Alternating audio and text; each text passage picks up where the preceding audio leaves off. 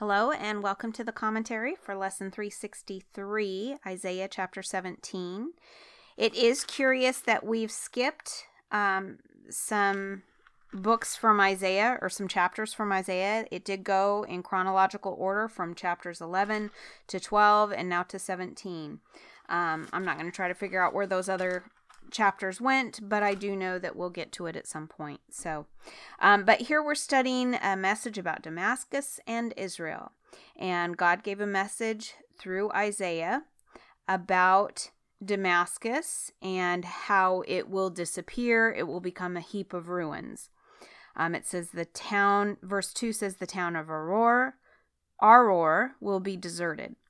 Flocks will graze in the streets and lie down undisturbed with no one to chase them away. I like how it gives you that visual picture so you can see just what it means by deserted. You can visualize it. The fortified towns of Israel will also be destroyed, and the royal power of Damascus will end. So the towns of Israel are fortified. That means they have big walls around them. They're built with strength. The people of Israel at this time had built themselves quite a kingdom, and they were getting a little full of themselves. And as we see so often in Scripture, they've gotten their eye off the ball. They've forgotten who the Creator is. They've forgotten who they worship, who they were created to worship, who they need to give the glory to. And so because they've forgotten God, He will have to punish them. Verse 4 says, "In that day, Israel's glory will grow dim." Verse 5 says it will be desolate.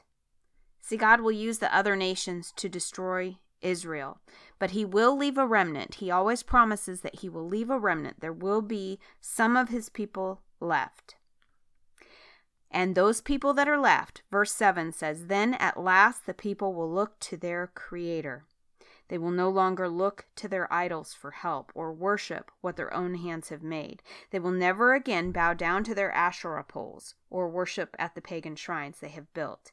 See, not only have they forgotten about God, but they've created images to worship in the form of Asherah poles. Now, if we remember, we learned about Asherah poles back in Deuteronomy chapter 12, verse 3 and 16:21.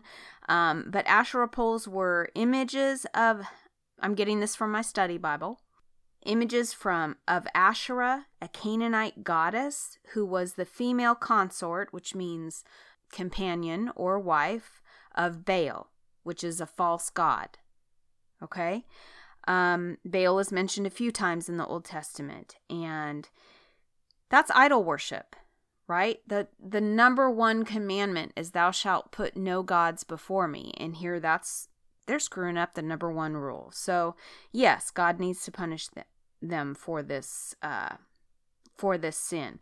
Queen Jezebel, remember the woman behind Ahaz, King Ahaz, and she was evil and led King Ahaz to idolatry and sin. She's the one that brought the worship of Asherah into the northern kingdom. And this was a cult which encouraged immoral sexual practices, and a lot of the people were attracted to this. The Bible warns against worshiping Asherah poles in Deuteronomy 12, verse 3 and 16:21. And Manasseh was condemned for putting up an Asherah pole in the temple. That's in 2 Kings 21:7, if you want to look that up. So we don't deal with Asherah poles today, but we do have other idols in our life. And certainly because Asherah poles symbolized, part of that culture was sexual immorality. I would say that very much so today, even though we don't have Asherah poles, we do have the idolatry of sexual immorality. Pornography has become an addiction for many people, men and women. Media and entertainment industries feed off of society's obsession with sex. I'm getting this from my study Bible. The runaway desire for stimulation and gratification often comes from inadequate perspectives on love and happiness. God offers us the template.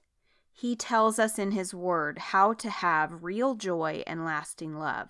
When we stay in his word and we formulate our marriage and our relationships based on his word, the example that Jesus has for us, that's how we get lasting love. That's how we get real joy. Everything else is idolatry. Everything else is false. Everything else is sin. So we do have to be on the alert of how sexual images that we see, we let it creep in because it's in our shows. It's when we turn on our computers, we see it everywhere. Depending on your feed, I think it's interesting how people get what they're interested in on their Yahoo page, on their Facebook page, whatever they're into, whatever they search for, and whoever they're friends with sort of becomes their normal daily feed. And you get in this sort of alter universe where you start to think that everyone thinks like you and everyone has the same information you have. But it's not. It's all very personally tailored to each person. The algorithms that are behind the scenes perfectly tailor the material, the content that comes before you. So we have to be careful about those images. If there are sexual images coming up, then we know that that's because of the history that we've searched, or it's because of the people that we are friends with, and maybe we need to do some soul searching and make some changes to our habits, because those things shouldn't be coming up. Let's be honest, right? Then we come down to verse 10. It says, why is all this going to happen? So the first verses 1 through 9 talk about all the destruction that's coming to Damascus and to the towns of Israel. And then now we have God giving us an explanation through Isaiah. It says, because you have turned from the God who can save you. And then it goes on to talk about you can plant the finest grapevines and import the most expensive seedlings, and it might look good for a while. You might get sprouts. It may blossom right away, but don't be fooled by that temporary gain. Don't be fooled by what seems to be going well. Verse 11 says, but you will never pick any grapes from them. Your only harvest will be a load of grief and unrelieved pain. So don't be fooled by that temporary gain. God has marked them for destruction because of their sin. There will be a remnant that's left. But even though it may not seem like it, see, it's all God's timing and God's purpose. And if he promises something's going to happen, you can bet it's going to happen, regardless of if it seems like it's happening or not. And then verses 12 through 14, listen, the armies of many nations roar like roaring of the sea. Hear the thunder of the mighty forces as they rush forward like thundering waves. So God will use other nations to punish Israel, but then he will turn around and destroy Israel's enemy. See, this is a reminder that he can motivate people to do things to carry out his grander scheme, even people that are not his special people. That's what I find interesting in Scripture, and that's what we've seen time and time again, that God can compel people, even the enemy, to do his bidding, to give the punishment to Israel. But they don't go off script. God has ultimate control of that destruction, and he will stop them and destroy them. Verse 14 closes this chapter.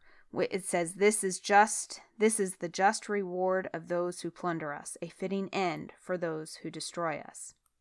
So yeah, God is going to punish his people.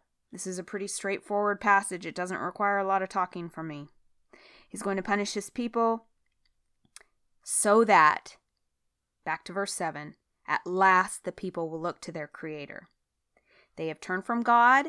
He needs to get them back on track, and they've decided to take matters into their own hands and do all kinds of detestable things. They're worshiping false idols, the Asherah poles. They're having sexual immorality, and God needs to shake them up, get them back on track. So that's certainly what's happening here. That's what's happening throughout the book of Isaiah. So that's really it for that lesson. I do want to say a couple things about the boys and I went to help. We've had all these hurricanes going on. We had Hurricane Florence, and then we had Hurricane Michael. And my husband, Ryan, has been working so many hours because he works for a wireless phone company. And so that's a big part of his job, is just maintaining the network and make sure it runs properly. And so when the storms come, he has a lot of work on his hands,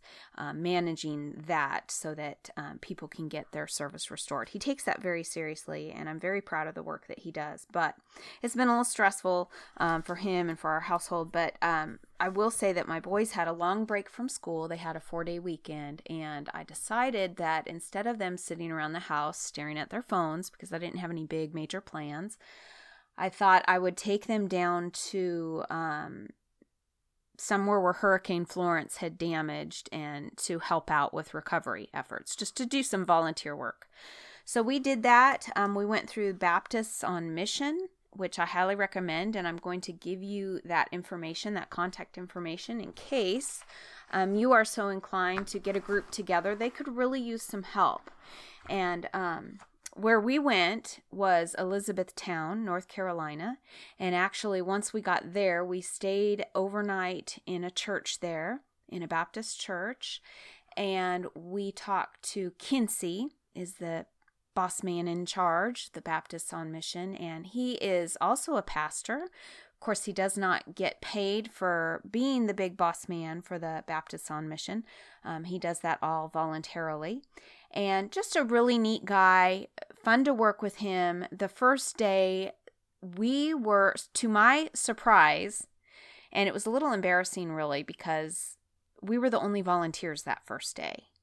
Now that was contrary to what I thought it would be like, because I really thought that, I contemplated going down there in the first place because I thought, oh, they have so many volunteers. They have so much help. What am I going to do? I'm going to go down there and I'm probably just going to get in the way because I have zero skills. But, they need every able body down there. And there's so much. Florence destroyed so much. So the boys and I, on the first day, we went underneath houses, and he taught us how to use, Kinsey taught us how to use the foggers, and we used a chemical in the foggers to penetrate in crawl spaces and in attics to help combat the mold that is now growing in people's houses. So the flood waters, apparently where we were at, it was outside Elizabethtown. It's kind of funny that Elizabethtown is the big city, because Elizabethtown itself is a dinky little town, but we were even beyond, on the outskirts of that town. So really country, and clearly not a metropolitan area. This is a very poor area, but the people, they're hardy, and they've been through a lot. And so they're struggling to get back. And so anyways, the second day, a group from a church in Raleigh came. They had 20 people. And so Kinsey had the boys and I join those 20 people. And we went to Miss Doris Moody's house. And she was a sweet old lady who had basically lost her home. And when we went into that home, our job was to basically gut the entire house. First, we had to take out all that was left, the belongings that were in there. We put a pile of all her things out on her front yard. And it was huge and massive. First, junk, papers, clothes, everything was destroyed. That came out. Then we took out the floors. We took out the drywall. We took out, my sons were kind of having a little fun with a sledgehammer because they were pounding on the tile in the bathroom. That had to come out. Basically, when you walked in this house, when we first saw it, it was mold from the bottom of the floor up about halfway up her wall. And by the time we left, this team was awesome. They worked so hard throughout most of the day. And by the time we left, that whole house was gutted. There were no walls, and the flooring, not the subfloor, but the flooring was all removed. So all the cabinets in the kitchen was removed. The appliances were removed. Everything. It was amazing what can be done. But, it was a shock of reality, I think, for my boys. I think in the long run it'll be really good for them. But the reason I'm telling you about this is just because I was so wrong about what I thought was going on in the aftermath of Hurricane Florence. I thought I would get in the way. I thought they really didn't need my help, but I'm telling you, they have to turn down work orders now. Kinsey said they had I believe the number was over 250 work orders of things that people needed help with in their houses. One guy, Mr. Charlie Bryant, he impressed on my heart because we went out just to do the fog machine in his attic and his crawl space on that first day, but his floor was mushy. I was actually afraid. I had to get on a ladder, and he had one arm missing, by the way. He was missing his right arm because he had been in an auto accident.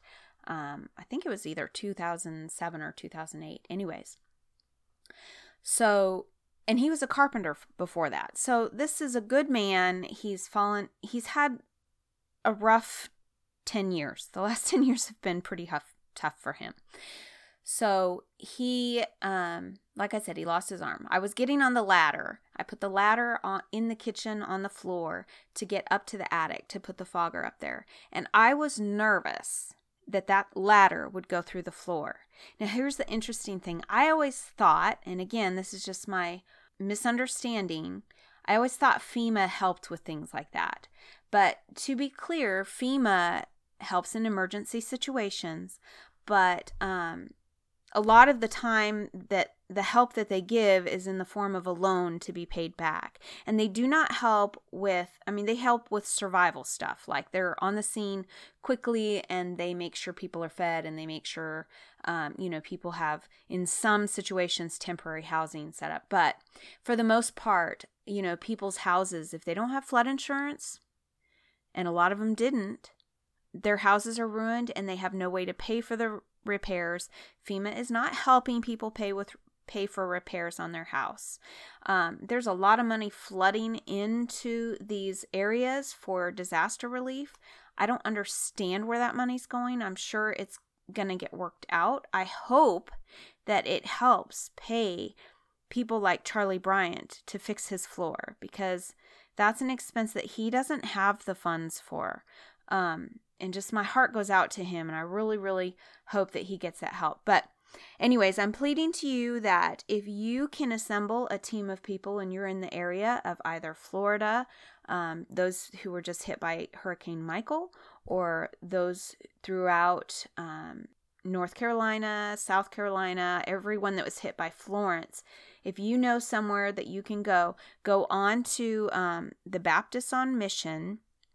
That website is www.baptistsonmission.org.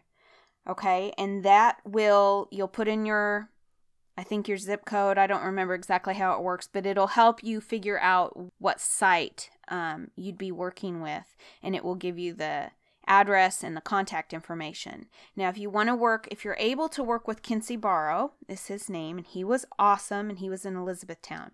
If you're near there, I will give you his site phone number is 910-874-1084. That was a wonderful experience. He's a wonderful man, and we got much more out of the work that we did than what we gave. So, it's always better to give than receive. And if you're, like I said, if you're able to formulate a team, ideally teams are anywhere from probably 10 people is a good sized team.